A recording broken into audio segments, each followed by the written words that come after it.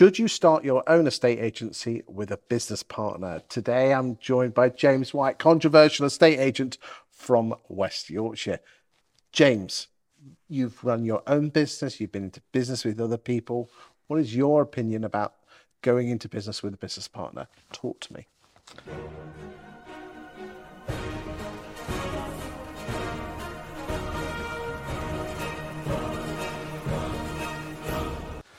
Chris, it's a really good question. I think that there is a world of difference between starting a business with somebody and joining somebody else's business and becoming a partner in that business.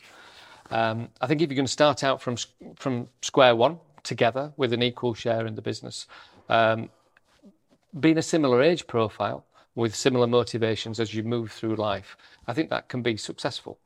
I think where things change in a partnership is where, a bit like any relationship, where people's tipping points, people's ambitions change. So when you get into your 50s, you start to look towards your retirement. When you're in your 30s, you're still looking forward to starting a family, having the family journey. And I think that priorities in people's lives really affect the business partnership. So can it be a success? There are many successful partnerships. Lots of people have said to me over the years that a partnership in business is the worst ship that ever sailed. Is partnership different to being a director in a limited company? Yes, legally, but no, in terms of the relationship side of things. I think clear parameters and clear goals are what's really the most important thing when it comes to a partnership. They reckon, I read once, is that going into business with someone should be taken as seriously as potentially asking someone to marry you. Yeah, probably even more so, because you spend more daylight waking hours with that person, don't you? So you've got to have the synergy. And again, an issue is where you go into business as 50-50, but then one doesn't start to pull their weight. What's your experience on that one? The only way that you can combat that really is to have a defined partnership or agreement or service agreement, and have regular meetings to see how you're doing. Actually challenge each other. I think a lot of partnerships don't actually. What, accountability? Oh, yeah, my God. Absolutely.